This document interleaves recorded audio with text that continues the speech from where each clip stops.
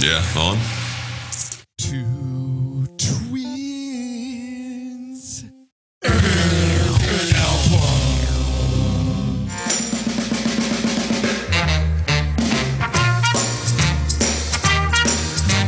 Aloha! Two twins and an album.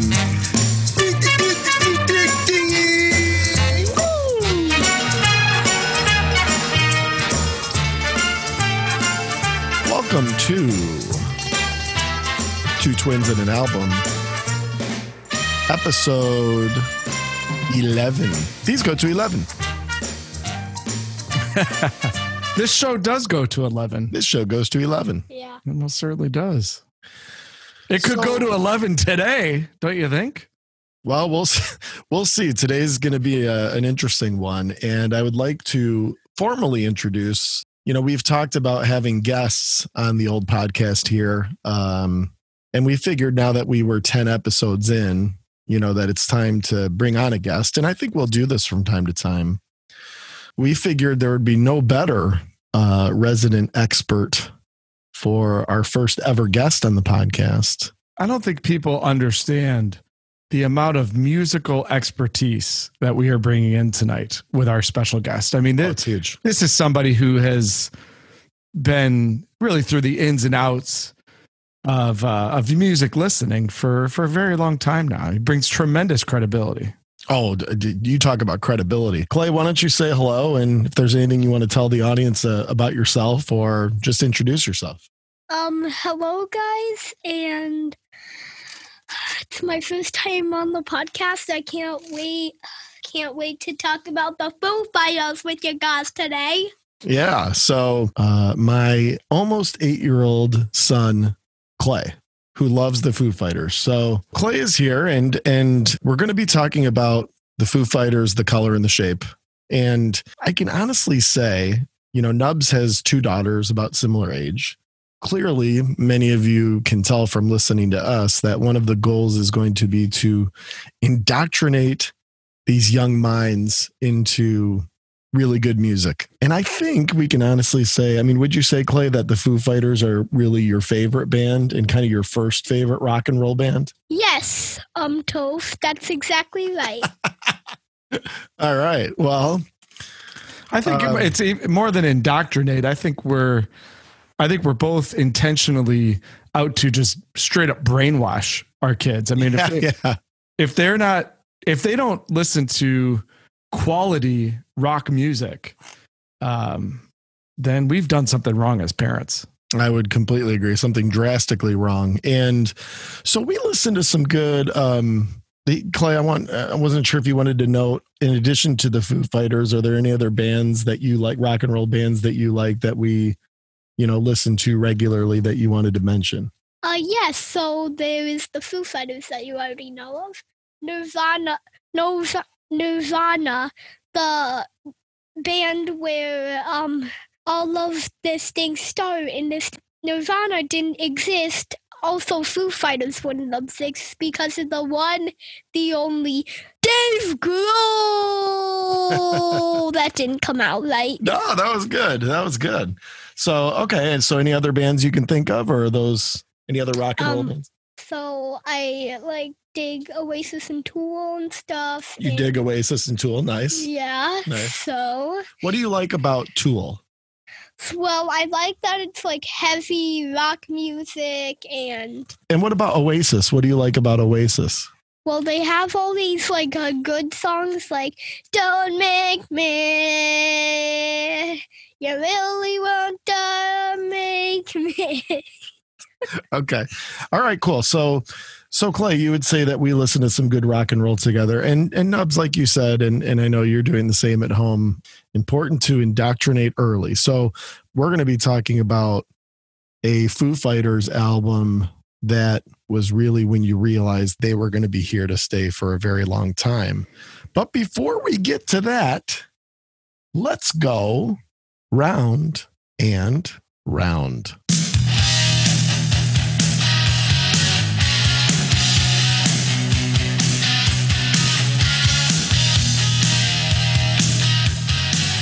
So this is the part where we find out what Uncle Nubs is listening to. Why don't you ask Uncle Nick what's been on his musical radar lately? Nick, what's on your musical radar? Well, thank you, Clay. Clay, I'm guessing you've never heard of the music genre commonly known as nuwabum. Toph, do you know what nuwabum is? I'm not sure his dad has heard of this genre. So nuwabum stands for New Wave of British Heavy Metal. It refers to heavy metal bands from Britain in the early 80s that sort of pioneered kind of a lot of modern metal that we know of. And one of the bands that's around for me right now is Saxon, the first album by this real metal pioneer. And they're considered one of the core bands of the nuwabum genre. It's the dumbest named genre ever, right? Like, who wants to walk around? Right? Yeah. Is that right, Clay? Nuwaba. Yeah. But it stands for New Wave of British Heavy Metal. And so this first Saxon album, which is very good, that's been on my turntable quite a bit lately. I just recently got a copy. An album called The Mirror by Spooky Tooth, who is Spooky Tooth is the band that Gary Wright was in before he went on to do Dreamweaver and some of those solo things that he did, and kind of a more hard rock sort of deal. I'm a huge Gary Wright fan. In fact, that Dreamweaver album might be one that we want to do at some point because it's a very underrated album from sort of a one-hit wonder artist. But The Mirror by Spooky Tooth, one of the great album packages of all time and a really rocking good time album. And then lastly, T, this one's going to be close to your heart. The album is Watermark. And the artist is Enya. Yes. So I recently landed online, of course, because during the pandemic, there's no record store, activity going on, or very little at least. But online, I was able to find a copy of this Watermark album from Enya, who, Toph, one of your favorites. You're a big Enya fan. Lover, huge fan. Yeah. Watermark's great. I really dug into Shepherd Moons. That was my first realization that I was a huge Enya fan. And then obviously she's put out a couple of really, really great albums since then. What is Spooky Tooth? That sounds like a really weird name for some heavy rock music. Yeah, they're kind of a hard rock band. You would like them, Clay. I think you would dig Spooky Tooth. But yeah, it's kind of a cool name for sure. So Watermark contains one of, and you can correct me if I'm wrong, but Enya had like basically 2 U.S. hits. One was Caribbean Blue, and the other was Sail Away or Ronico Flow, I think. Ronico Flow, yep. And that's on Watermark. And so I've been listening to that. It's a really good kind of nighttime album. I remember, I think you went through a phase where you were falling asleep to Enya quite a bit, weren't you? Yeah. Oh, completely. So, we always listen, as we've mentioned before, we always listen to music going to bed. And growing up, it was either Jim Bager, the piano music, or it was Enya. And for me, that was Shepherd Moons. I mean, for years, I listened to Shepherd Moons falling asleep. In fact, I know the first 4 songs really well, and then I know the last handful of songs very poorly because usually I was zonked out. Right. Exactly. But Clay, you actually listen to Jim Bager music when you fall asleep now, right? That is true, Toph. Yeah, and what do you think of how would you describe Jim Bager music? So I would describe it as a little softer, way softer than the Foo Fighters, and it's also like soft piano, always that music is all. Yeah, it's very relaxing. Does it get you very relaxed? Yeah. Because you're pretty hyper usually, so. So, it's good to find something that gets you nice and chilled out. Yeah. So, yes, big believers in listening to music at night, and Enya is a great choice. It's a great round and round, Nubs. You got it. What is round and round for you, T? Really 3 things that are all a little bit different. The first is a brand new album from one of my all-time favorite groups that I think I've mentioned before on the old podcast here in passing, but that is Erasure. Brand new album from those 2 wonderful dudes called The Neon that just came out this week. And haven't really dug into it completely, but certainly looking forward to getting to know that record as I've gotten to know all Erasure records in the past. So very excited to get new music and hopefully we'll get a new tour from those guys in due time. The second, a little something different, is the album Scum, and this is by Napalm Death. And, part of what kind of brought this on was I came across a documentary, which is called Slave to the Grind on YouTube, which is really a completely in-depth history of grindcore music. Which actually has roots in Flint, Michigan, which I didn't know, but really enjoyed learning about this genre. I'm not sure it's something that, I would just pop in regularly, but to learn about how this genre came about and what the fan base consists of and what the musicians themselves are going for and just kind of the whole development and really probably unexpected sustainment of this scene was really fascinating. And the album that these artists kept pointing to as, sort of a catalyst and sort of a pioneering effort of this grindcore genre is this album by Napalm Death, who has gone through a lot of different generations of lineup since then. But this was a mid to late 80s, very pioneering effort of a very unique genre that's worth learning about. If you have a couple hours to tune in and watch Slave to the Grind, it's really, really good. And it's a very fascinating method and genre of music to learn about if you're so willing. Napalm Death is a really extensive group. My connection to them is more the mid 90s. Scum is a classic album. When you're looking at the development of that grindcore thing, I'm impressed by that pick, I got to say. Well, it's always good to learn about a new, genre and classification and style of music that you've never really dug into before. And I give a lot of credit to the documentary for really doing a good job of taking a genre that isn't always easy to explain and isn't always easy for a lot of others to understand. And at the least, making sense of the history and the roots of it. And so, it's been cool. It's been interesting, a little something different. And then my third choice is by the great band out of Australia, INXS, and an album that a lot of their fans didn't like at the time, but I've loved since day one of this release, and it's Welcome to Wherever You Are. And I always remember the Digipack. You mentioned packaging earlier during your round and round. I'll give a nod to these guys. This was one of those threefold. See, it wasn't the Digipack. It was the Eco Pack. So the Digipack is the twofold thing that saved, some waste. What you're referring to is called the Eco Pack.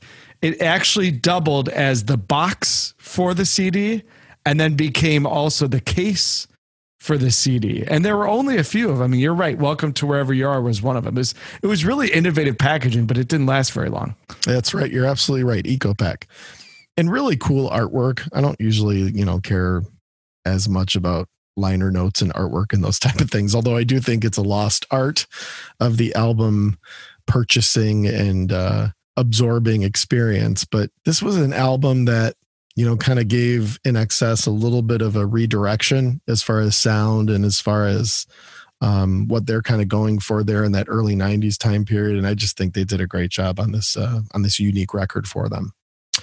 Well, now that round and round is through, we are going to dig into this Foo Fighters album, The Color and the Shape. So as I mentioned earlier, back in episode 1, we discussed In Utero. And we talked a little bit about Dave Grohl, and we talked a little bit about the fact that, they had contributed writing credit on Scentless Apprentice, which sounded like not the most joyous collaboration, but one that was really important in that it demonstrated, because Dave Grohl wrote both the drum riff and the guitar riff to that song, it showed that Dave Grohl certainly had some interest in composition. And little did we know that he was sitting on a bunch of songs, most of which he would come to be pretty quickly known for on the debut Foo Fighters album, which basically was a Dave Grohl solo album. He played every instrument.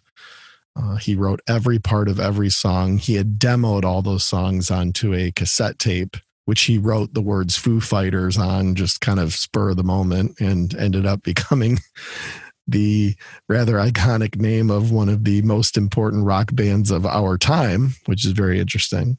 Well, and the album is the demo of that first album. We've talked about this in some other contexts. I remember Collective Soul was one of them.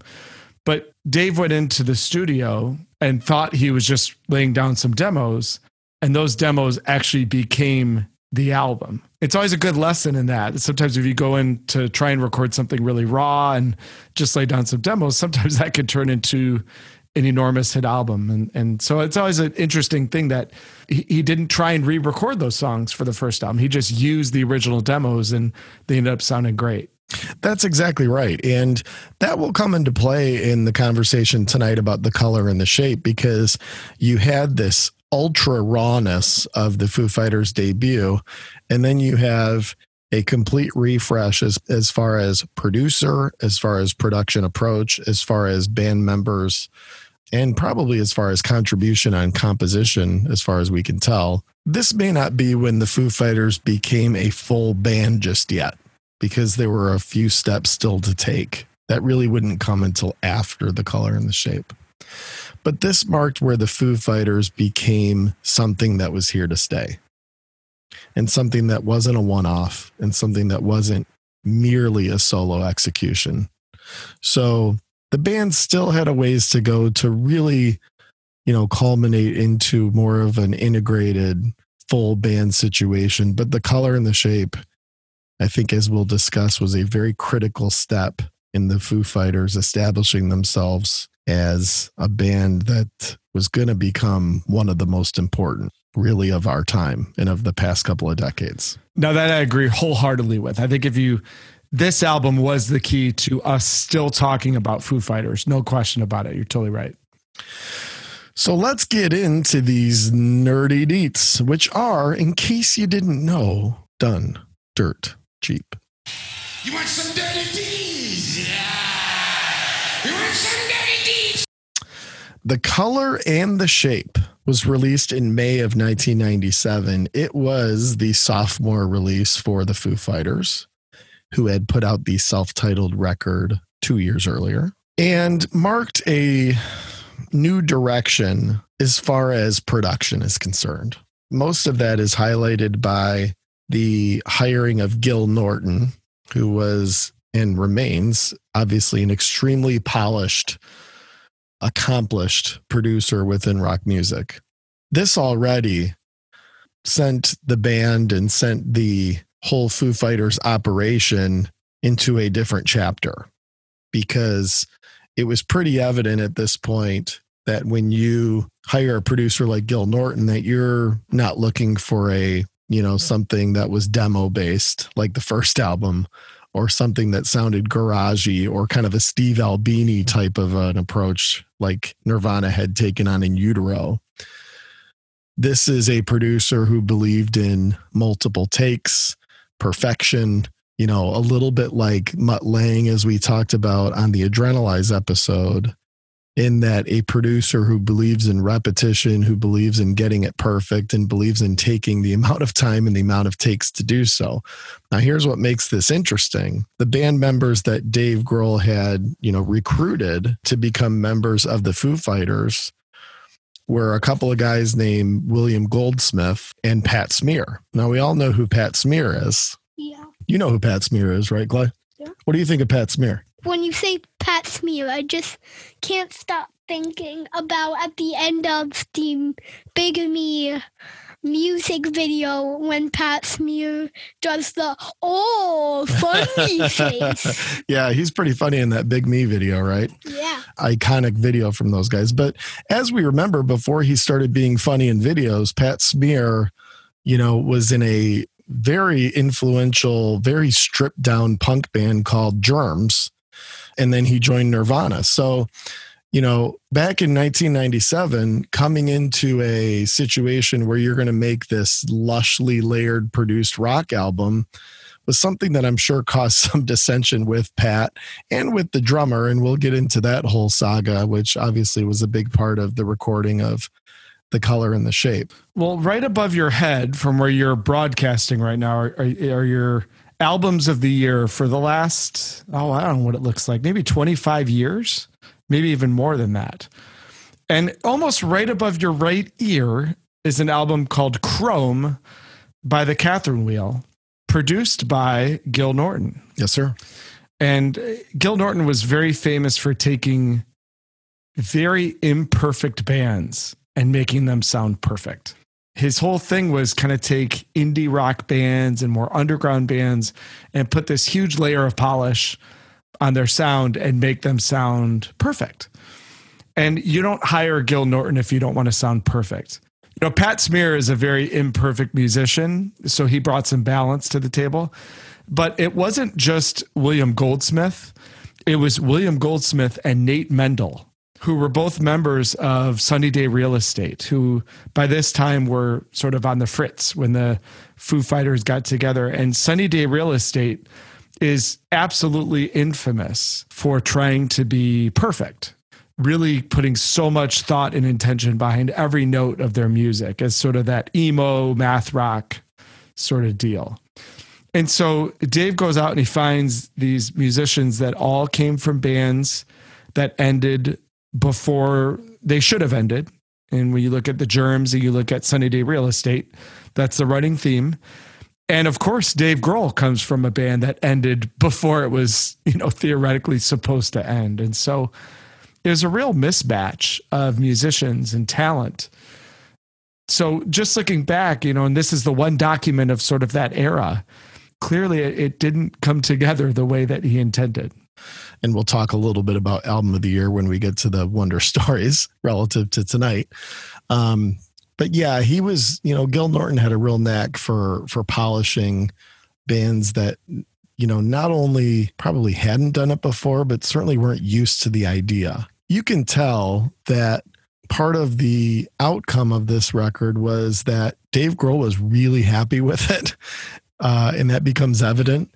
And Pat Smear wasn't, because Pat Smear actually quit the band after this record, actually in the middle of a show, in the middle of a tour. Now, they had already decided he was going to leave the band, but he announced it publicly. The band was playing at Radio City Music Hall. Right in the middle of the set, Pat Smear announced that this was going to be his last song with the band. And he brought up the new guitar player, and they kind of had this peaceful transition of power right there on stage in New York City. And Pat Smear wasn't part of the Foo Fighters for many years. People forget that. You kind of think of this band and you think Pat Smear has been there all along the way, but he didn't rejoin until like 10 years later. He took a really long period of time off from this band. And a lot of people speculate that he had a bad taste in his mouth about some of the production and commercialization of The Color and the Shape. And he was probably still thinking about his old friend Kurt and, maybe had some commercial guilt or whatever it might be. Now, eventually he rejoined, and obviously he is now and continues to be a very important player within this band. And I think everyone was really happy when he came back. It was a pretty legendary thing. They actually did that not inside of Radio City Music Hall, but it was on the roof of Radio City Music Hall right before the MTV Awards. They were playing, a couple songs for sort of the pre-show. And without telling anybody, they literally changed band members in the middle of a couple songs set on the roof of Radio City Music Hall. So go figure. When Pat Smear talks about it, he really says he just got sick of playing shows. And this was kind of true with William Goldsmith, too. When the Foo Fighters first got together, they played an absolutely ridiculous amount of live shows in their first couple of years as a band. I mean, it's kind of all they did. And so I think he got really burnt out of playing live with the Foo Fighters. And by the time the second album came out, he wanted no part of it. But Pat Smear comes crawling back, and Dave welcomes him back with open arms. And now they got like 5 guitarists in the band, because, hey, we can't have enough guitarists. No, definitely not in this band. But everything was still kind of mismatched at this point. And we'll talk about what happened, during the recording of this album too, because William Goldsmith kind of found his way out of the band as well. I think as we wrap up the nerdy deets here, we should touch quickly on the drummer situation, because Dave Grohl had recruited Goldsmith to play drums on this record. I do think it's very symbolic on the color and the shape to remember what band Dave Grohl came from and who Dave Grohl's basically role model was. And that was Kurt Cobain. So he was a bandmate with Kurt Cobain, but I also think he really looked up to Kurt in the way that he executed. And as we talked about way back in episode 1, Kurt was a control freak. Kurt knew that his execution of his vision was going to be ideal in most every situation. And I think that plays into what happened with this drum thing, because Goldsmith actually recorded most of the tracks in sort of initial sessions, which happened out in rural Washington with Gil Norton. And then there was a holiday break where the band kind of took a little bit of time off to regroup, listen to the work that had been done. And as it turned out, Dave Grohl ended up writing a couple of rather important songs during this time period, this break from the studio, that ended up being a part of the record. But Dave Grohl listened to what had been done and clearly wasn't pleased with the drumming, clearly thought that there were a lot of things that needed to be different. And as we've mentioned, Dave Grohl, fantastic drummer. And when you're doing your second album coming off of your debut, which you played every instrument, including the drums, which is certainly, your bread and butter, I bet it becomes really, really difficult to have somebody else come up and play drums on the album. So Dave basically scrapped nearly all of the drum parts that Goldsmith had played, with the exception of a couple of sections, and played all the drums himself. And it's a good example of, even early on in the Foo Fighters career, you could really get a sense for whose project this was and whose project it's been ever since. And that's Dave Grohl. I am a gigantic Sunny Day Real Estate fan, as you know. And William Goldsmith is probably the only drummer I've ever seen that plays harder and louder than Dave Grohl. I mean, he is just a basher. And Sunny Day Real Estate was an amazing band. And I'll always feel a little bad for him, because Grohl, who seems like an incredibly cool guy. I mean, Dave Grohl seems like the greatest rock star in the history of rock stars. But it's very obvious that he kind of like screwed William Goldsmith over. Goldsmith toured with Foo Fighters for 2 whole years and played those songs over and over again to build towards this second album that he was going to get to play on. He played on it. The sessions were a disaster. And Grohl kind of says, to your point, I might be able to do this a little bit better. And by all accounts, he kind of like behind Goldsmith's back, kind of snuck in and did the tracks, and then kind of dropped it on William Goldsmith. Hey, like, you're out. Yeah, it was not, the communication on this whole situation was not clean. And it led to Goldsmith rather angrily leaving the band. There are all these different versions of what happened, but I think one of the things that's pretty evident is Dave Grohl at this time I don't think he had quite learned yet, as not just a front man of this band, but as CEO of this band, how you need to communicate. And he didn't do a good job with Goldsmith. I think that's clear. Yeah, perfectly captured. I mean, and these guys are young. I mean, they're all really young. William Goldsmith was young. And so they're all doing things that we would have all done in our young 20s if we all of a sudden were sort of handed the keys to an empire, And so, yeah, it wasn't Grohl at his best. And even in the Foo Fighters movie, if you ever watch it, he doesn't even really like talking about it, because I think he's a little embarrassed about the way it went down.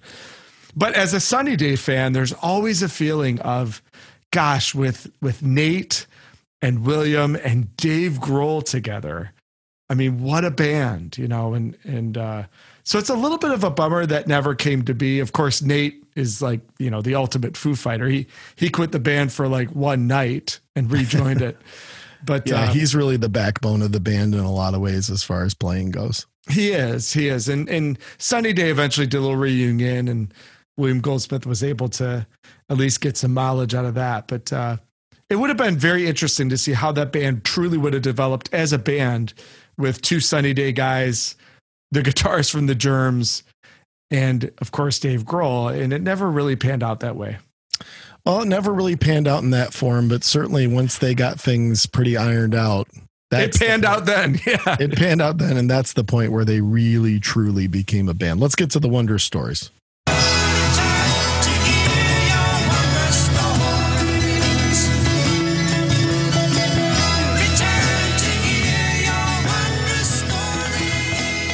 Before we get to Nubs, Clay, I wanted to ask you, do you remember kind of the first time that you heard the Foo Fighters, or where you were, or kind of what you liked about the band? Yes, Toast. So about that, I don't remember when I was, like, the first time I listened to Foo Fighters. I think... Wait, I just remembered. Oh, okay. So when I was really into Nirvana, I'm like, Toph, let's go to a Nirvana band. And he's like, sorry, Kurt died and the band broke up. And I'm like, why? You wanted to see him in concert, right? Yeah. Yeah.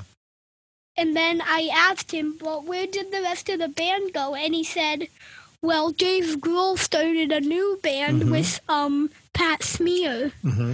So, and I'm like, what is it called? And he's like, the Foo Fighters. It's really good. Want to listen to some of it? And I'm like, yeah, sure. That's exactly right, bud. And, you know, one of the things that's kind of a bummer due to the pandemic is I was going to take you to your first concert on October the 5th. We were going to go see the Foo Fighters in Detroit. And that's been postponed. Hopefully we can get that back in form, you know, here sooner than later. But I'm pretty sure it's fair to say that even though that show got canceled, your first ever rock and roll concert is probably going to be the Foo Fighters. And I assume you're excited to go see them live. I'm really excited to see them live. I mean, I've never seen a live band before. I haven't even seen Oasis live. That's true. Well, neither has anyone else right now because Oasis broke up because the two brothers can't get along because they're a couple of knuckleheads, right? Who would have thought two brothers that can't get along? Come on. I mean, geez, oh, Pete. Not even Tyler and Evan get along. Yeah, our next door neighbors, Tyler and Evan. So there you go. Nubs, what's your wondrous story with the Foo Fighters?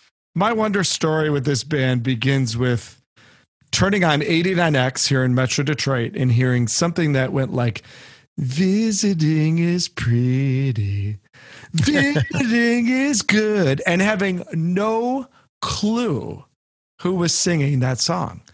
And just sort of thinking, oh, this is good. Like, oh, this is cool. This is kind of a cool, grungy 1994 sort of deal.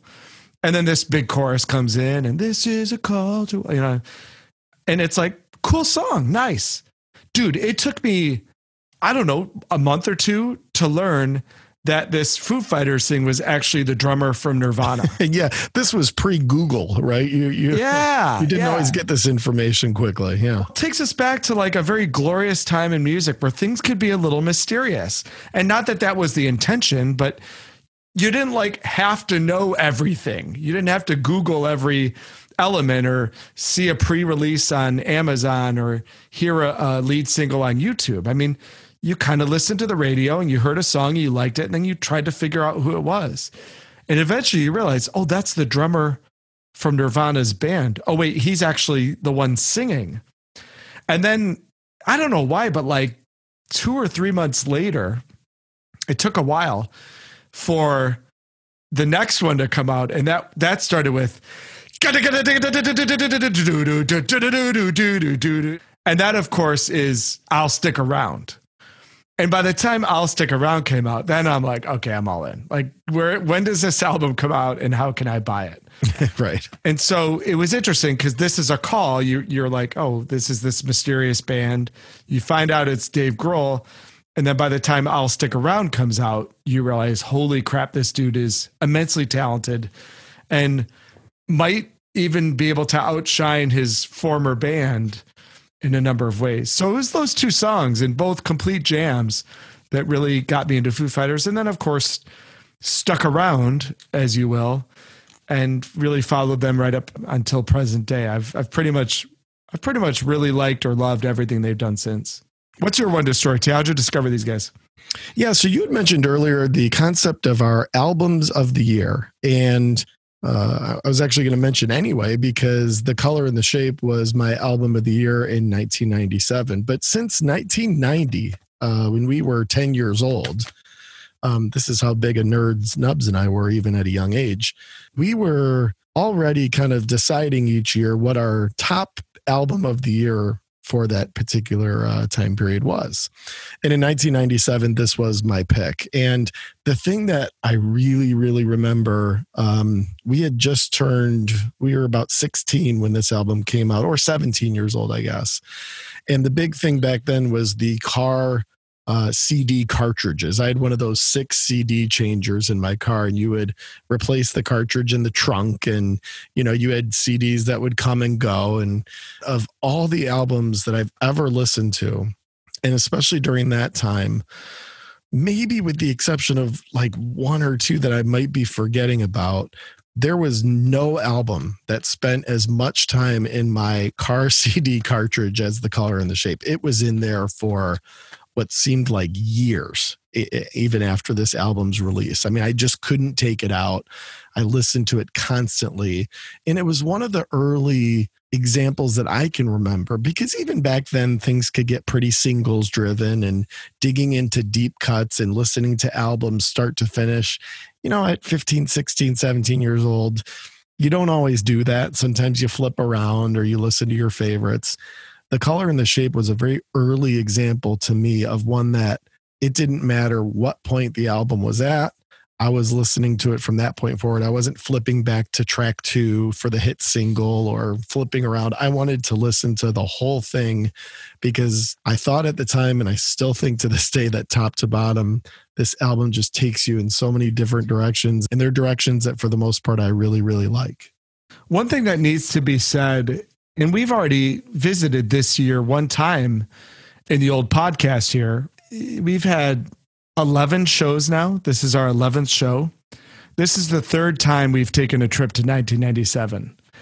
1997 is probably the greatest year in the history of albums. Wow, that's that right. You can have. Didn't even put that together. It's a good absolutely call. And we haven't even, I mean, we've done Oasis Be Here Now, which is my album of the year 97.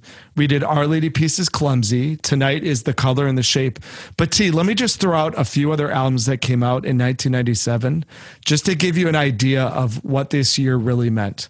Mm-hmm. One is called OK Computer. Of course, the great Radiohead album. The Prodigy's The Fat of the Land, 1997. Yep. The Verve's Urban Hymns. Chemical Brothers' Dig Out Your Own Hole. Spiritualized put out Ladies and Gentlemen, We're Floating in Space in 1997. Daft Punk put out Homework, which is, a legendary album in that world. U2's Pop album, which is my favorite U2 album, came out that year. And let's not forget, in the world of hip hop, that was the year of both Puff Daddy's No Way Out and Notorious B.I.G.'s Life After Death. I mean, this year was just insane in terms of like the level of quality of albums that came out in a bunch of different genres. So I don't think it's any coincidence that this is the 3rd time of 11 podcasts that we've taken a trip to this exact year. I mean, it's just an extraordinary year in terms of albums. That's a great observation. And wow, what a year indeed. That laundry list you just gave of albums, pretty impressive. But for the moment, let's dig right into this one and drop the needle. Put the needle on the record. Put the needle on the record. Put the needle on the record. Put the needle on the record. Put the needle on the record. When the drum beats go like this.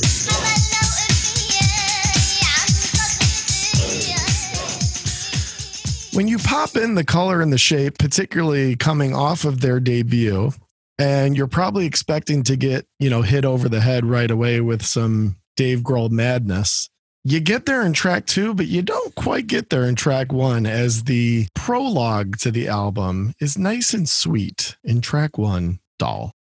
In all of the time that we've shared, I've never. We won't spend a ton of time on it because it's 1:24 and serves as more of an intro than anything else, but nice and sweet in typical Grohl fashion, proving that there is melody to be had, but really kind of the calm before the storm, I would say, in what you get in track 2, Monkey Wrench.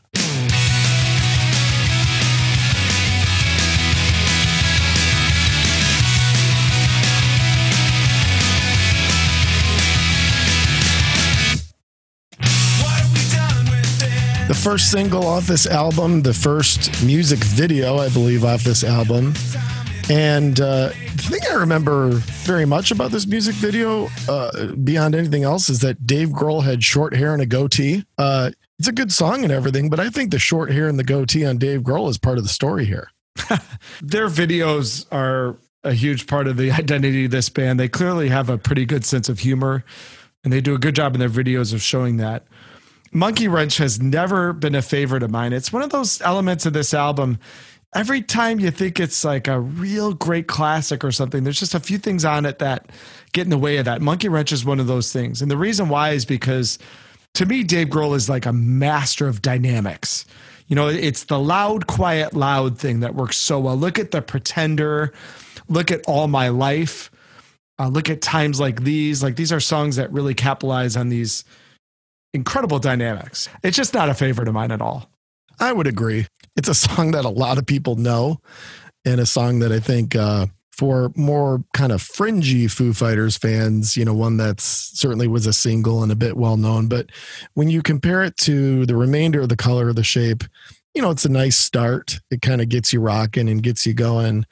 But the moment for me where you realize that this album was going to be something special really came on track 3, which is Hey Johnny Park.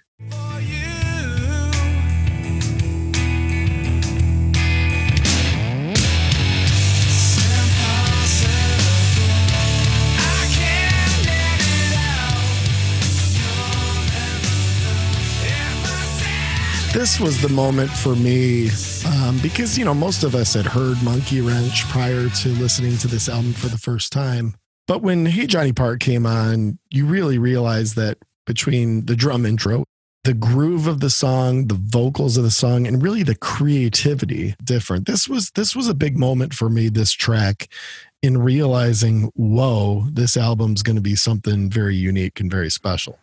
His gift of melody totally comes through on Hey Johnny Park. I completely agree with you. This was maybe the moment in the Foo Fighters catalog where you're like, oh, this is for real. I mean, this guy's going to be able to write some really heartfelt songs that, again, dynamics. I mean, what makes Hey Johnny Park so wonderful? It's the loud, quiet, loud thing. It's a classic Nirvana, you know, style. It's the thing that maybe the main thing that he took from Nirvana. The poor guy, you know, when he started Foo Fighters, all people wanted to talk to him about was Nirvana.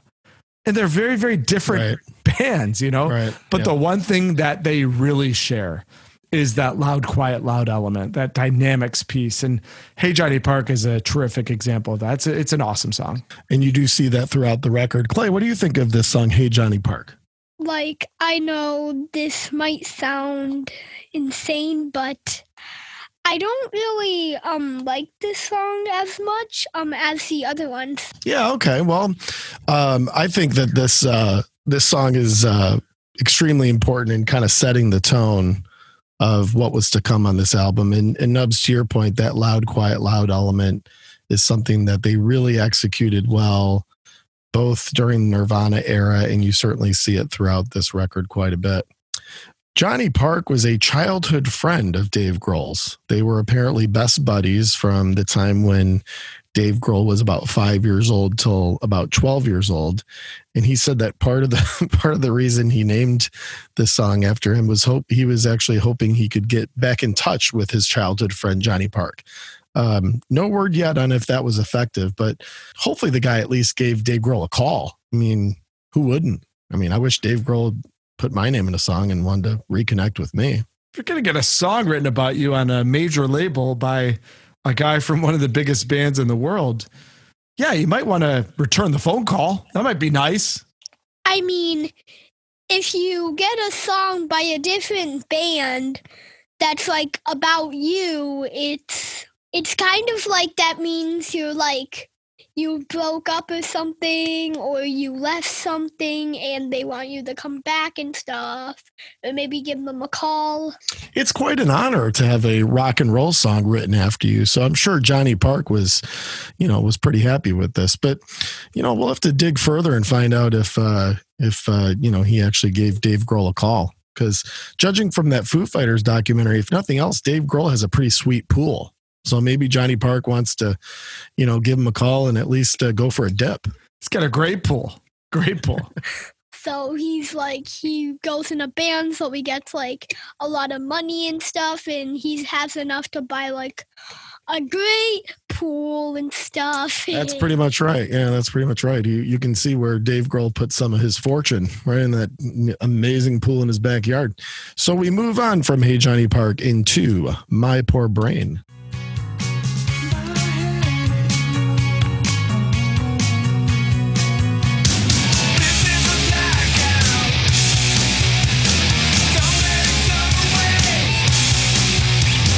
Yeah, baby. Yeah. Yeah.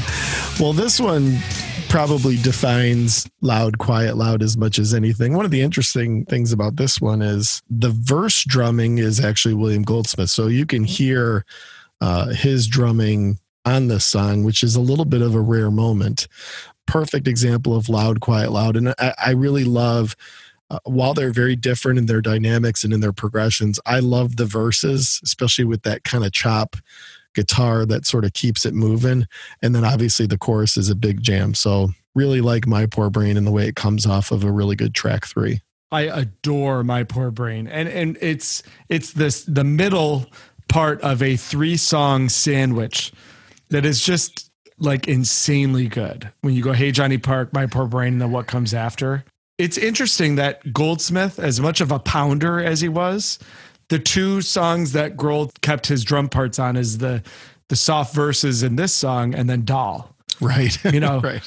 So go figure. That chorus is, I mean, it's a monster. It's just a huge riff, and Grohl just plays it perfectly. I love this song. It very well could be my favorite song on the album. Well, you're right about this trio. I mean, this is a pretty rocking segment to this album, and I believe this to be part 3 of this trilogy of jam that we get, and we're not even to the first half of this album yet, and we get that in Wind Up.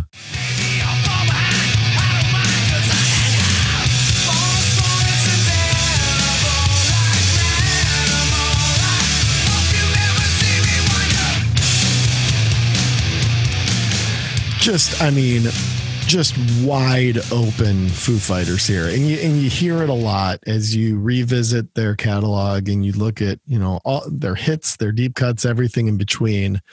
When these guys get wide open, it's pretty tough to beat. And they certainly did it quite a bit on the debut, but not quite with this lush production. I just think it really comes off well and Wind Up. Total jam. Grohl is really establishing a songwriting style on this album.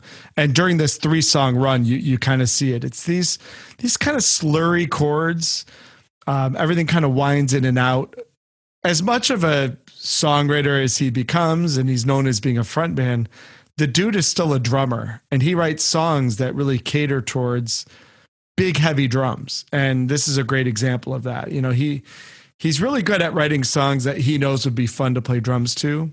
And Wind Up is a really outstanding example of that. I mean, it just concludes a 3-song run that's about as good as anything else that came from that era. Clay, what do you think of when the Foo Fighters just really rock out like this? Do you like when they play really heavy rock, or do you like when they play kind of some of the softer stuff? I really like when they play the heavier, because what if there was just stuff like, oh, you can't give me the heavy girl. Oh, like no one would like that. And if it's like, oh yeah, you're gonna go, and I don't care what I'm gonna go. Oh, I just made that up. Oh, so Clay, while you're in the singing mood, I know there's a Foo Fighters song that you particularly like, and thought maybe we could get a little. Sometimes Uncle Nubs and I like to sing on the podcast. Wondered if maybe would you be willing to kind of give a quick performance for us or for our listeners? I know they'd love to hear it. Yes, I'm ready. So you're willing to give us a singing performance, bud? Because I think people would love it. Yeah. All right, we'll take the mic here and let's let me just cue up. I'll cue up one of your favorites here. Okay. Okay. Cute. All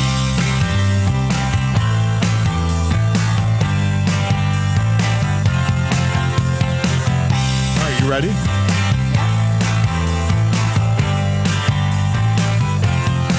When I talk about it, carries on, reasons only.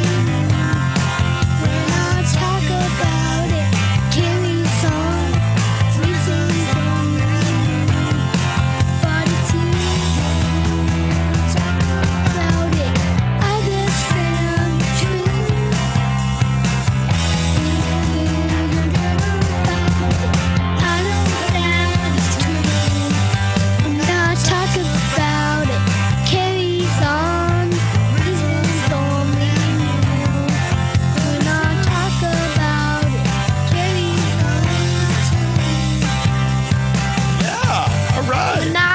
about. Very good, bud. Very good. Good job, Clay. Love it. Shoot, that may be up there with one of the better performances. I mean, compared to our nonsense. I guess we'll follow that up with another one that's pretty melodic and pretty sweet for the most part. And it's a part 1, part 2 song. Really defines quiet, loud here with Up in Arms.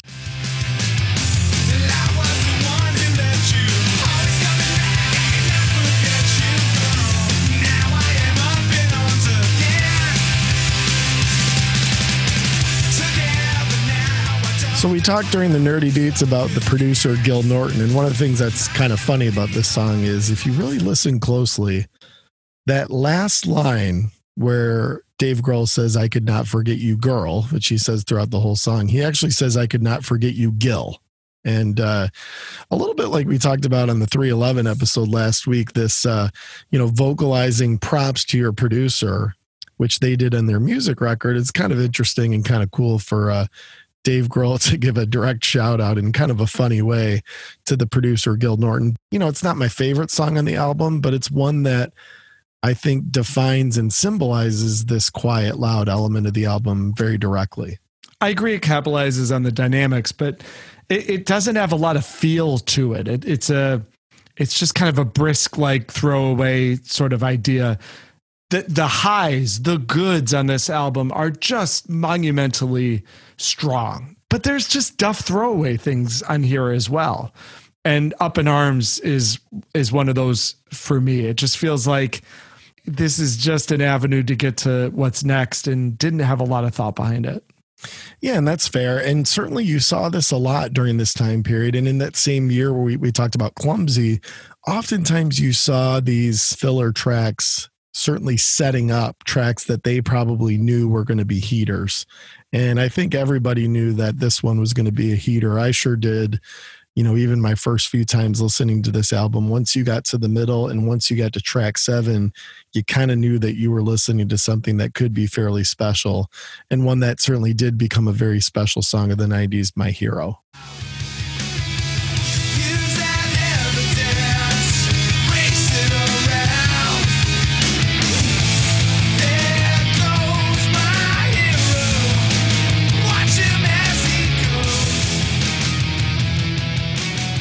Clay, I know this is a Foo Fighters favorite, one of your favorite songs by this band. What do you like about My Hero? What is it about this song that you enjoy? Well, I really like the music video and stuff, but the song, it's just really, really rock. It's like really like good rock music and stuff. Agreed. And, one of the things, obviously, I kind of said that Hey Johnny Park had a pretty memorable drum intro. This is an absolutely iconic drum intro. I mean, you have heard this in, sports highlights videos and montages over the last couple of decades. And boy, My Hero gets off to just an electrifying start before the riffs and the melodies and the licks and all those things that make this song really, really critical. Even just the drum part alone and the way it chugs in and the way it slams in like that, you're in for quite the track 7 here on the middle of the record. This is the moment where you realize why Dave wanted to play drums on the album. Because if you ever hear some bootlegs, they started playing My Hero when they were on the tour for the first album with William Goldsmith on the drums. And he didn't play the intro the same way Dave did. I almost think this is one of those songs where Dave was just uncompromising. He's like, it has to be this way. And he wanted to be able to capture it as the songwriter. It's a very, very well constructed song. I think the guitar work in the verses is what stands out to me. Nate Mendel says that this song is what kind of, guaranteed him that the Foo Fighters were going to be okay, because at this point they were still a band with one album and everything was a little bit loose. And Nate said that when he heard My Hero and realized Dave could write a song of this caliber, that he was like, okay, this is going to be fine. Kind of ruined by its usage in Varsity Blues. I think part of, to your point, overplayed and sometimes used in situations where you wouldn't prefer it be used. But, with that aside, I mean, it really is. This is one of those songs that, back when it was in my car stereo cartridge, I remember just thinking, wow, this song's probably going to be huge. And certainly, that came true. So we move on from My Hero, more of an iconic song in the 90s, into See You. This letter for myself. I wish you only knew good it is to see you. See you. So I guess just sort of a cute Foo Fighters song here, which obviously you get from time to time, particularly in their early work. And one of the things that's interesting about this one is Dave Grohl had said that none of the other band members nor the producers really thought much of this song. And what he did is he incorporated the Crazy Little Thing Called Love drum part. And once he said, okay, guys, I put a little Crazy Little Thing Called Love on this, everyone was kind of like, all right, I guess we're okay with it. So incorporating the coolness of Queen, and certainly, Dave Grohl is quite a drum student. He's a student of the game. He's a lot more scientific about the drums than you think he is. And I would say the same about Taylor Hawkins, who eventually joined this band. Those guys are drummers in a lot of ways, and their appreciation and all that. So kind of cool that he used that to help get everybody on board with what he was trying to do here on See You. So, not a favorite. Probably the weakest point in the album, if I had to say so. But, for what it is, kind of a cute Foo Fighters track, it's all right. That's a cool story, though. He's a huge music appreciator. Some people get into music just because they're good at it. He got into music because, he's super influenced, and it's cool he let that come out. So Dave Grohl always envisioned the Foo Fighters as being a stadium arena rock band. That was what he saw. He wanted them to be driving. He wanted them to be upbeat. He wanted them to be, something that could play Wembley, which eventually did a few times. And part of this was he wanted to create songs. He always liked these open air, general admission type settings in stadiums when the fans in the UK in particular, as he mentioned, it would jump up and down. Bounce up and down to is what he said. And he wanted to come up with a track that was kind of the ultimate, look out at the crowd and everyone's bouncing up and down song. And what came out of that was the rocker here on the back half of The Color and the Shape, Enough Space.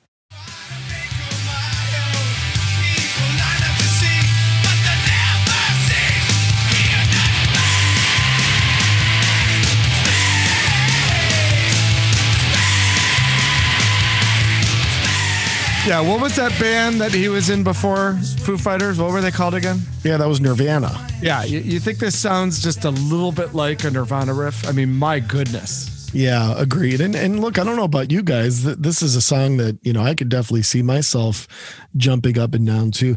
See, do you hear any...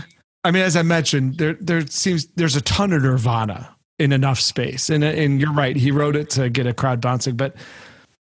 Do you hear any similarity to the radio-friendly unit shifter off of In Utero? I mean, to me, it just sounds like a complete ripoff. Yeah, I think so. I think you could see, and I actually think the Foo Fighters opened with Enough Space quite a bit to really kind of get things charged up.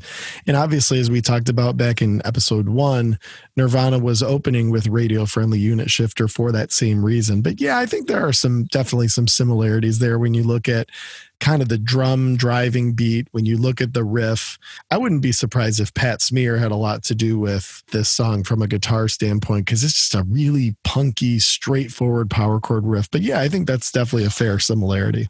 So we go from punky and driving and hard to a very thoughtful song that I think just not enough people have heard. A lot of Foo Fighters fans would note that this is probably one of their best deep cuts that they've ever created. And certainly I think it's one of their most special songs here, track 10, February Stars.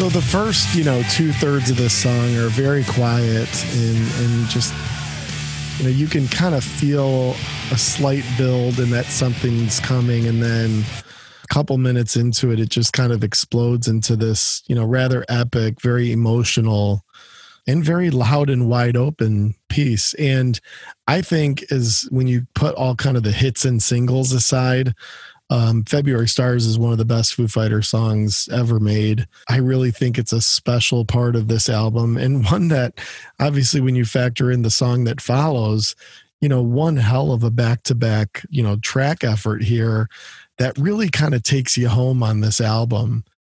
So I'm really interested, we always have the songs that we're particularly interested in what each other thinks. I've always kind of wondered if this song sticks out to you as well. It's a beautiful song. It's a good example of when Foo Fighters album tracks, which it's not the best album track band in the world. I mean, this is a band whose greatest hits would be as good a greatest hits as anybody. But album track wise, it's extremely hit or miss. This is a huge hit in terms of what an album track looks like. Very epic. It's a gorgeous song. Again, it shows Grohl really evolving in his songwriting, and I know you've always loved it. I think it's a real high point of the album for sure.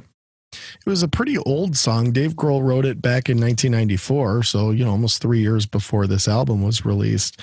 And the original demo was actually an acoustic approach to this song that had Chris Novoselic on the harmonium. So maybe originally was something that was pretty soft, and who knows if, at what point the kind of, wide open, heavy back half of the song came into part of the approach. But I think it's really, wonderfully produced as well, because, there's nothing too complicated about it, but to take something that's pretty simple and pretty wide open with kind of a more mid-tempo beat and provide that much layering and that much emotion, I think Gil Norton really shines as much as anyone else on this one. So away we go. And track 11 is, I don't know, one that a few of you might know, but one of the more important songs of the entire decade in Everlong.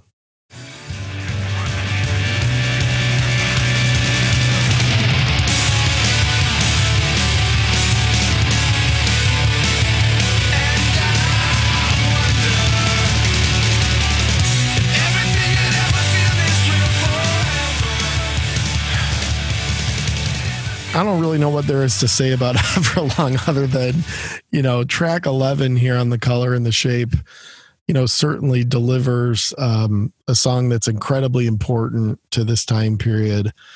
Probably the Foo Fighters classic, if you really had to kind of pick one song that sort of defines the band and in a lot of ways came to define this album. I think Everlong is what took The Color and the Shape from a record that was already destined to be really good and made it a record that probably many would note as the band's best. And I think a lot of that's driven by Everlong.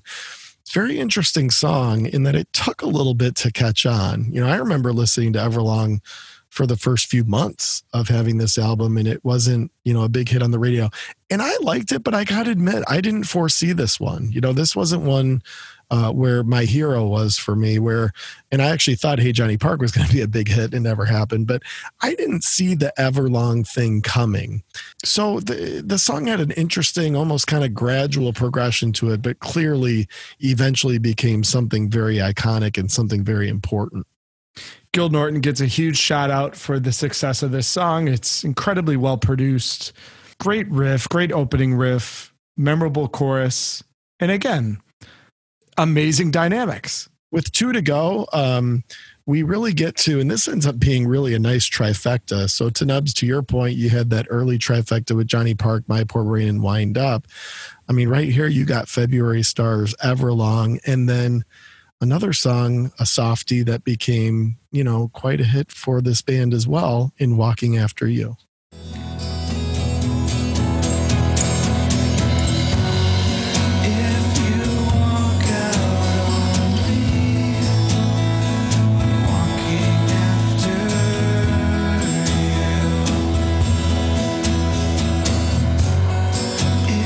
So kind of interesting. I mentioned during the Nerdy Deets that the band took kind of a break during the holiday to listened to the initial sessions, and obviously Dave Grohl ended up redoing the drums, and they ended up making a lot of changes to this album on the fly. But during that time period, Dave Grohl wrote 2 songs, and those 2 songs were Everlong and Walking After You. And both lyrically are kind of the result of a divorce Dave Grohl was actually going through at this time. In fact, he was given divorce papers during this break, and that's when these 2 songs came out. One of the things that's kind of interesting to note about The Color in the Shape is it was really the first time that Dave Grohl got to be, very creative and much more expressive lyrically. Now, you and I aren't huge lyric guys, but when you compare some of the content on this album compared to the first album, which was mostly kind of goofy and silly and stuff that,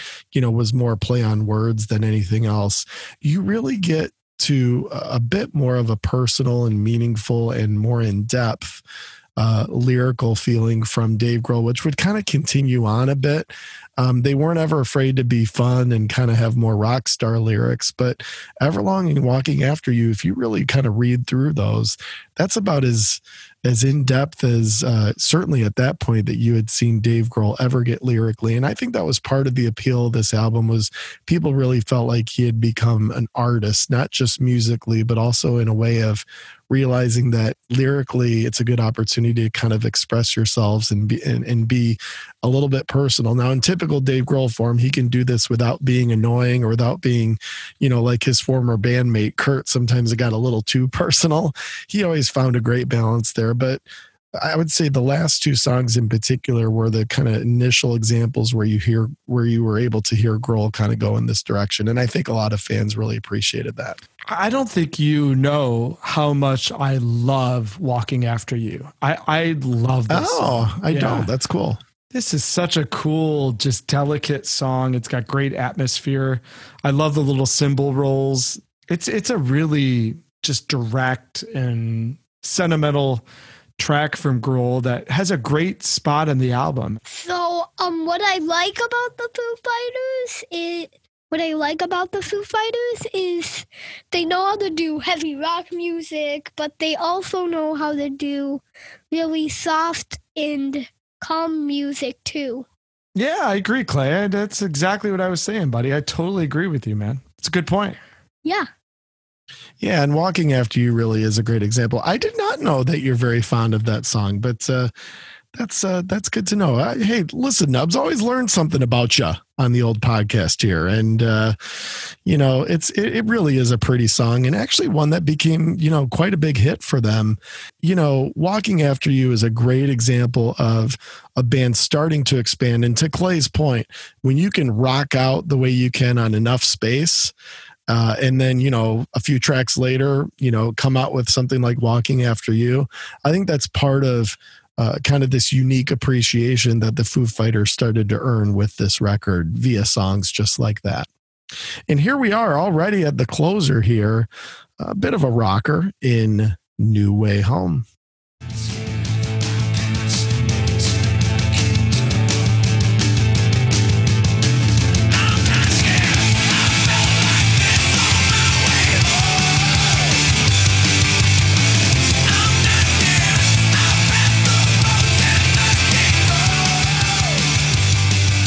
Well, I know Clay and I are kind of basically headbanging, rocking out over here. How about you, Nubs? I think New Way Home just jams and kind of a fitting and a very cool and also very melodic, because there's a lot going on there in that song that provides something that's very building, very atmospheric. And it's tough sometimes to be up-tempo and atmospheric, but I think they find it on New Way Home as the closer.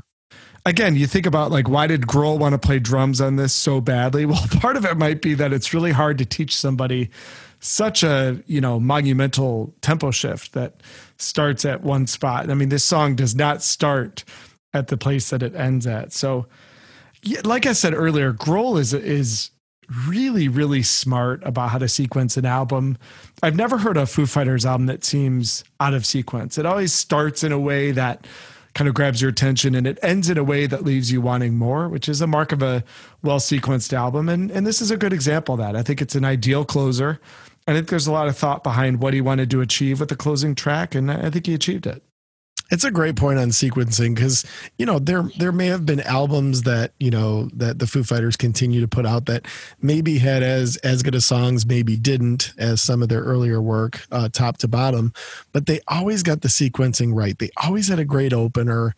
They always had a great last track, whether it was something up tempo or softer, they kind of experimented with all those things. But I think that's a very good point that, and Dave Grohl probably has as much to do with that as anybody. You can really tell that he knows how to start an album, how to create middle ambience in an album, and how to close one up. And he proved that many, many times over time, and certainly has continued to prove that even in their recent releases. So, gentlemen, we are now completed with the color and the shape. And what we do right now, and Clay, you can pose this question, but, we tend to want to know if Uncle Nubs thinks that this album mattered in kind of the grand scheme of music. Yeah, do you think the color and the shape mattered, Nick? Well, thanks for asking, Clay. I appreciate that. I think this album absolutely matters. It matters for two reasons. Number one, it set the Foo Fighters on a path of long-term importance. And if this album, didn't hit well or wasn't very good, then that band could have become, kind of a distant memory. I mean, remember that Dave originally had the choice whether to start the Foo Fighters or to become Tom Petty's drummer. So Dave Grohl had other options. And if Foo Fighters hadn't worked out, he would have found other things that he could have done. So it matters for that reason, but more than anything, it really gave two songs that I think will live on forever. I think as long as people are listening to rock music with guitars in it, people will listen to My Hero and people will listen to Everlong. And so those two things combined, it's an album that certainly matters and should matter because of its place in the era that it came out in and the guy who kind of had the vision to see it through. T, what do you think? Does color and the shape matter? I think it did. And I think you made a great point from the onset of the episode. The Foo Fighters weren't quite a band yet at this point, but they were getting there. And this was a critical step in taking them from what was a solo project, basically cassette demos, which was the debut album from these guys. And then by the time you got to the next album after this one, they were pretty much a full-fledged band. They had brought in Taylor Hawkins. They had really solidified their lineup. But I think that Grohl's willingness to bring in some other people, Grohl's willingness to bring in, an utmost professional as far as production is concerned, and his willingness to take this in a more lushly produced, layered direction was one that I think was really good that he did so. And if you remember, Nirvana kind of went in the opposite direction where they started out lushly with Nevermind and then tried to backpedal and sort of strip things down. I think this is a bit more of a healthy progression where you start off stripped down and then you get into more of a production sense, particularly as you start to add more personnel. And I just think they really got it right. I mean, this record was a big one for me at the time, certainly. And, also one that I think made people realize that, boy, this Dave Grohl thing ain't just a project. These guys might be here to stay. And I think the color and the shape was a really prime example of that. And to your point, a couple of really iconic, important songs within rock music during this decade and during this era.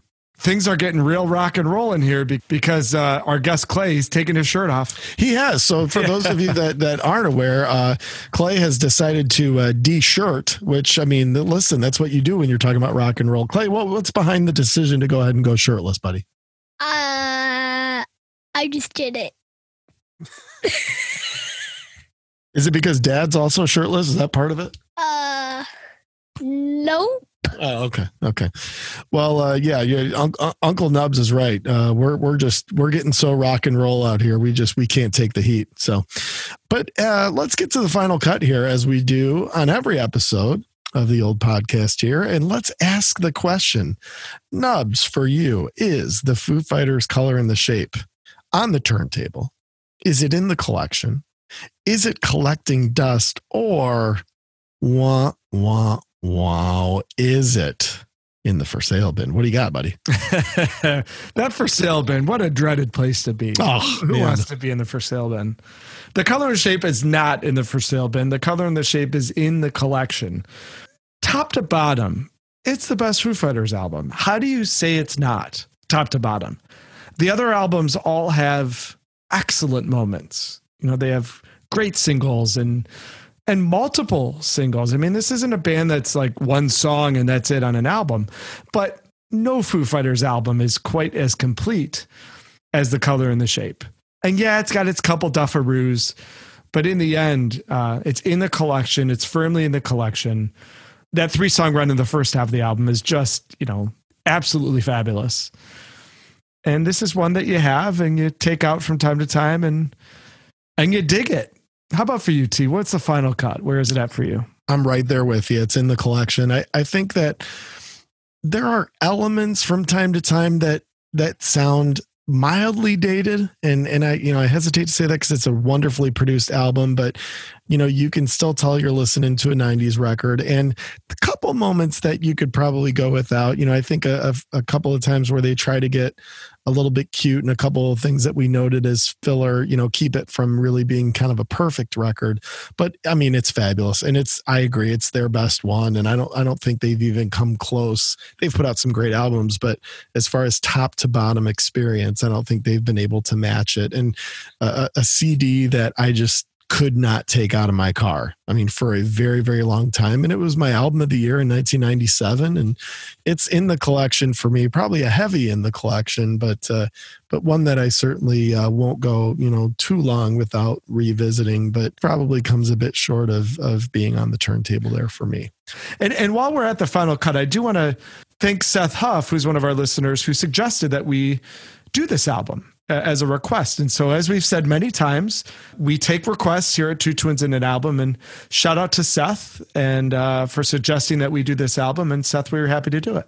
That's exactly right. Thank you very much, Seth. And yeah, if anybody, you know, has anything they want us to talk about or review or create an episode out of, or even just touch on during, you know, Round and Round or What's in Our Heads, you know, happy to do it. And certainly shout out to Seth for listening and for suggesting this great record. Clay, this is probably the first album that I think you've ever listened to kind of start to finish with all the different songs. And, you know, what do you think of this idea of not just listening to songs from a band, but listening to an entire album? Did you like hearing the entire album, and how did it sound to you? Yes, Toph. And also, I forgot what I was going to say. Okay. Well, listen, the fact that, Uncle Nubs, the fact that, you know, we got him listening to an album and he says that he actually likes going start to finish on an album. I mean, I think that's a parenting job well done, if I may just pat myself on the back a little bit. The brainwashing is working. It's working. So well done, T. What the flip do you mean? I'll explain later. You'll find out what do you mean? I'll explain later what brainwashing means, buddy. All right. Well, let's try to brainwash our audience with a few of our favorite current tracks here as we get into Zombie.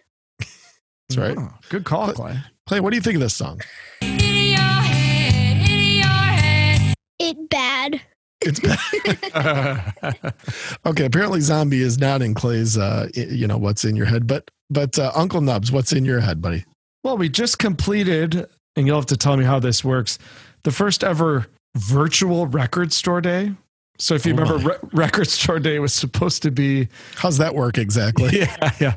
Record Store Day is always supposed to be in May, and the pandemic, you know, prevented Record Store Day from happening. So they just did a virtual Record Store Day this last week.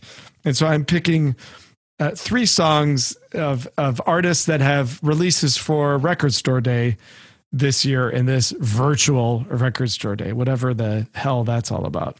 The first one is Midnight from the Inside Out by the Black Crowes. Oh, yeah. Because the Black Crowes Lions is being reissued for Record Store Days. So looking forward to that. That means I can actually buy a vinyl copy of it without paying $300 for it. And if you look over my shoulder, Nubs, the year 2001 album of the year, what do you see? I see a big, colorful lion, Black Crowes Lions. Indeed, the Midnight from the Inside Out, not only the opener for that, but the song, and I think we mentioned before, the Brotherly Love Tour, where we saw Oasis, the Black Crowes, and Space Hog all on the same bill, which was incredible. That was the opening song for the Black Crowes that night, on a night that we really caught the Black Crowes on the right night. You know, they weren't always on, but we caught them on the right one, and I distinctly remember that being just a fantastic opener. Great pick. We caught all three of those bands on the right night. Funny you should mention Space Hog, because next is In the Meantime, which is off Resident Alien, which is getting a long-awaited vinyl release on Record Store Day. I'll be paying some absurd amount of money for that particular copy. Was Resident Alien never available on vinyl until now? It has not been available. This is the first vinyl release. Yeah. Excellent. First vinyl release. Not a lot of stuff from that era came out on vinyl. And so Record Store Day, you know, tends to cash in on that idea. Another band featured at Record Store Day, Skid Row. And so I've been listening to a little I Remember You off the first Skid Row album. Beautiful.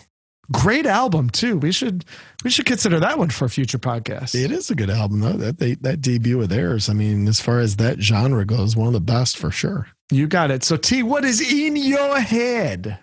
Well, I'm going to start off. We talked about Tool being a band that Clay and I like to listen to quite a bit. Jambi has always been one of my favorites, and I think it's become one of your favorites too, Clay, by that band. And God, going back many, many years, this was on the 10,000 Days record, which was only one album ago, but, you know, it was like 12 years ago or whatever. You know, one that I don't go too long without revisiting. It's a fascinating song as far as time signatures go, and just a very complex, yet wonderfully simple, which you can say that many times with the band Tool. On that song, Jambi. So that's certainly been in my head even here recently. The second is by the band Starship. And, you know, most people recognize their very top tier hits there from the 80s, but a song called It's Not Enough, which I think is a really good effort from those guys. And, you know, that was an interesting group of obviously one that, you know, started in the 70s and then kind of morphed into this more pop project under Starship. And It's Not Enough is a really good song from those guys that I've been digging from the 80s.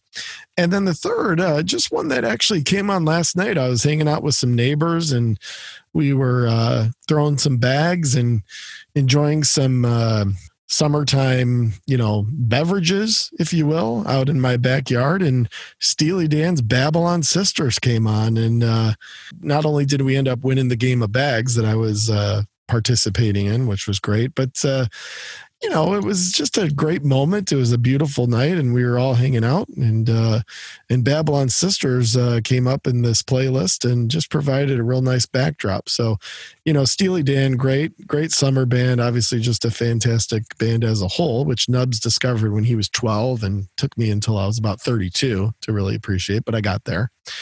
You know, while you're a great bags player, while you were listening to it, did you shake it?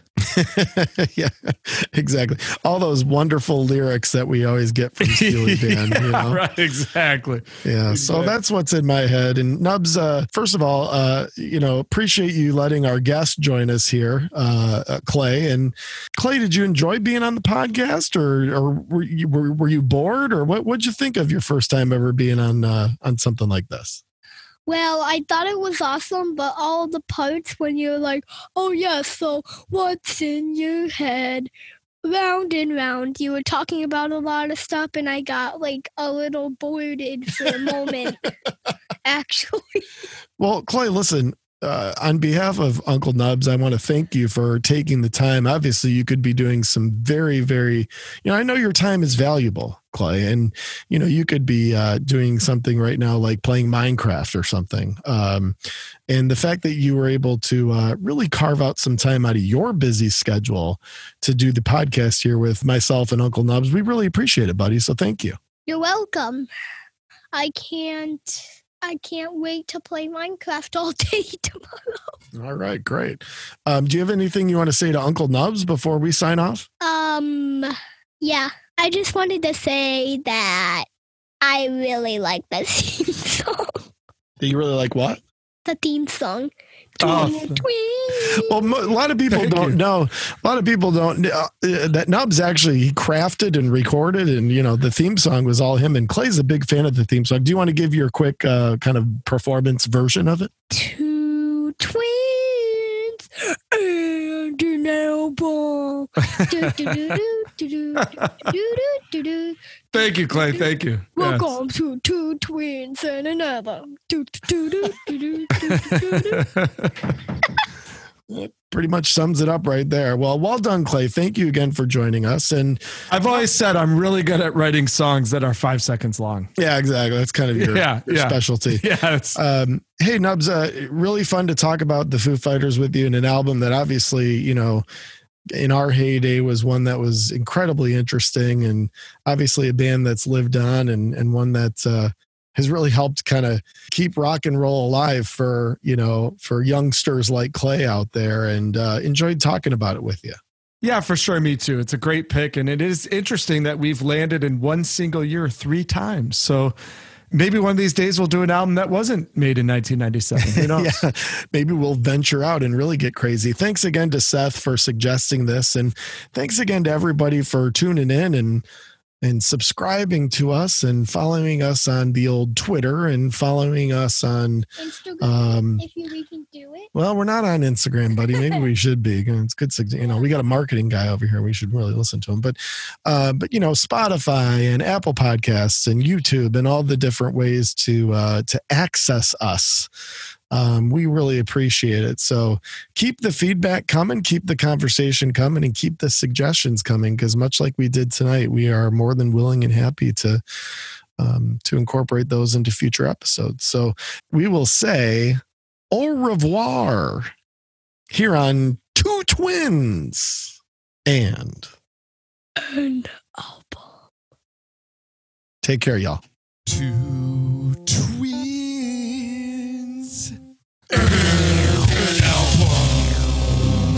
Well, that's about it. That's all we have. I hope it wasn't too disappointing. We will see you on tour.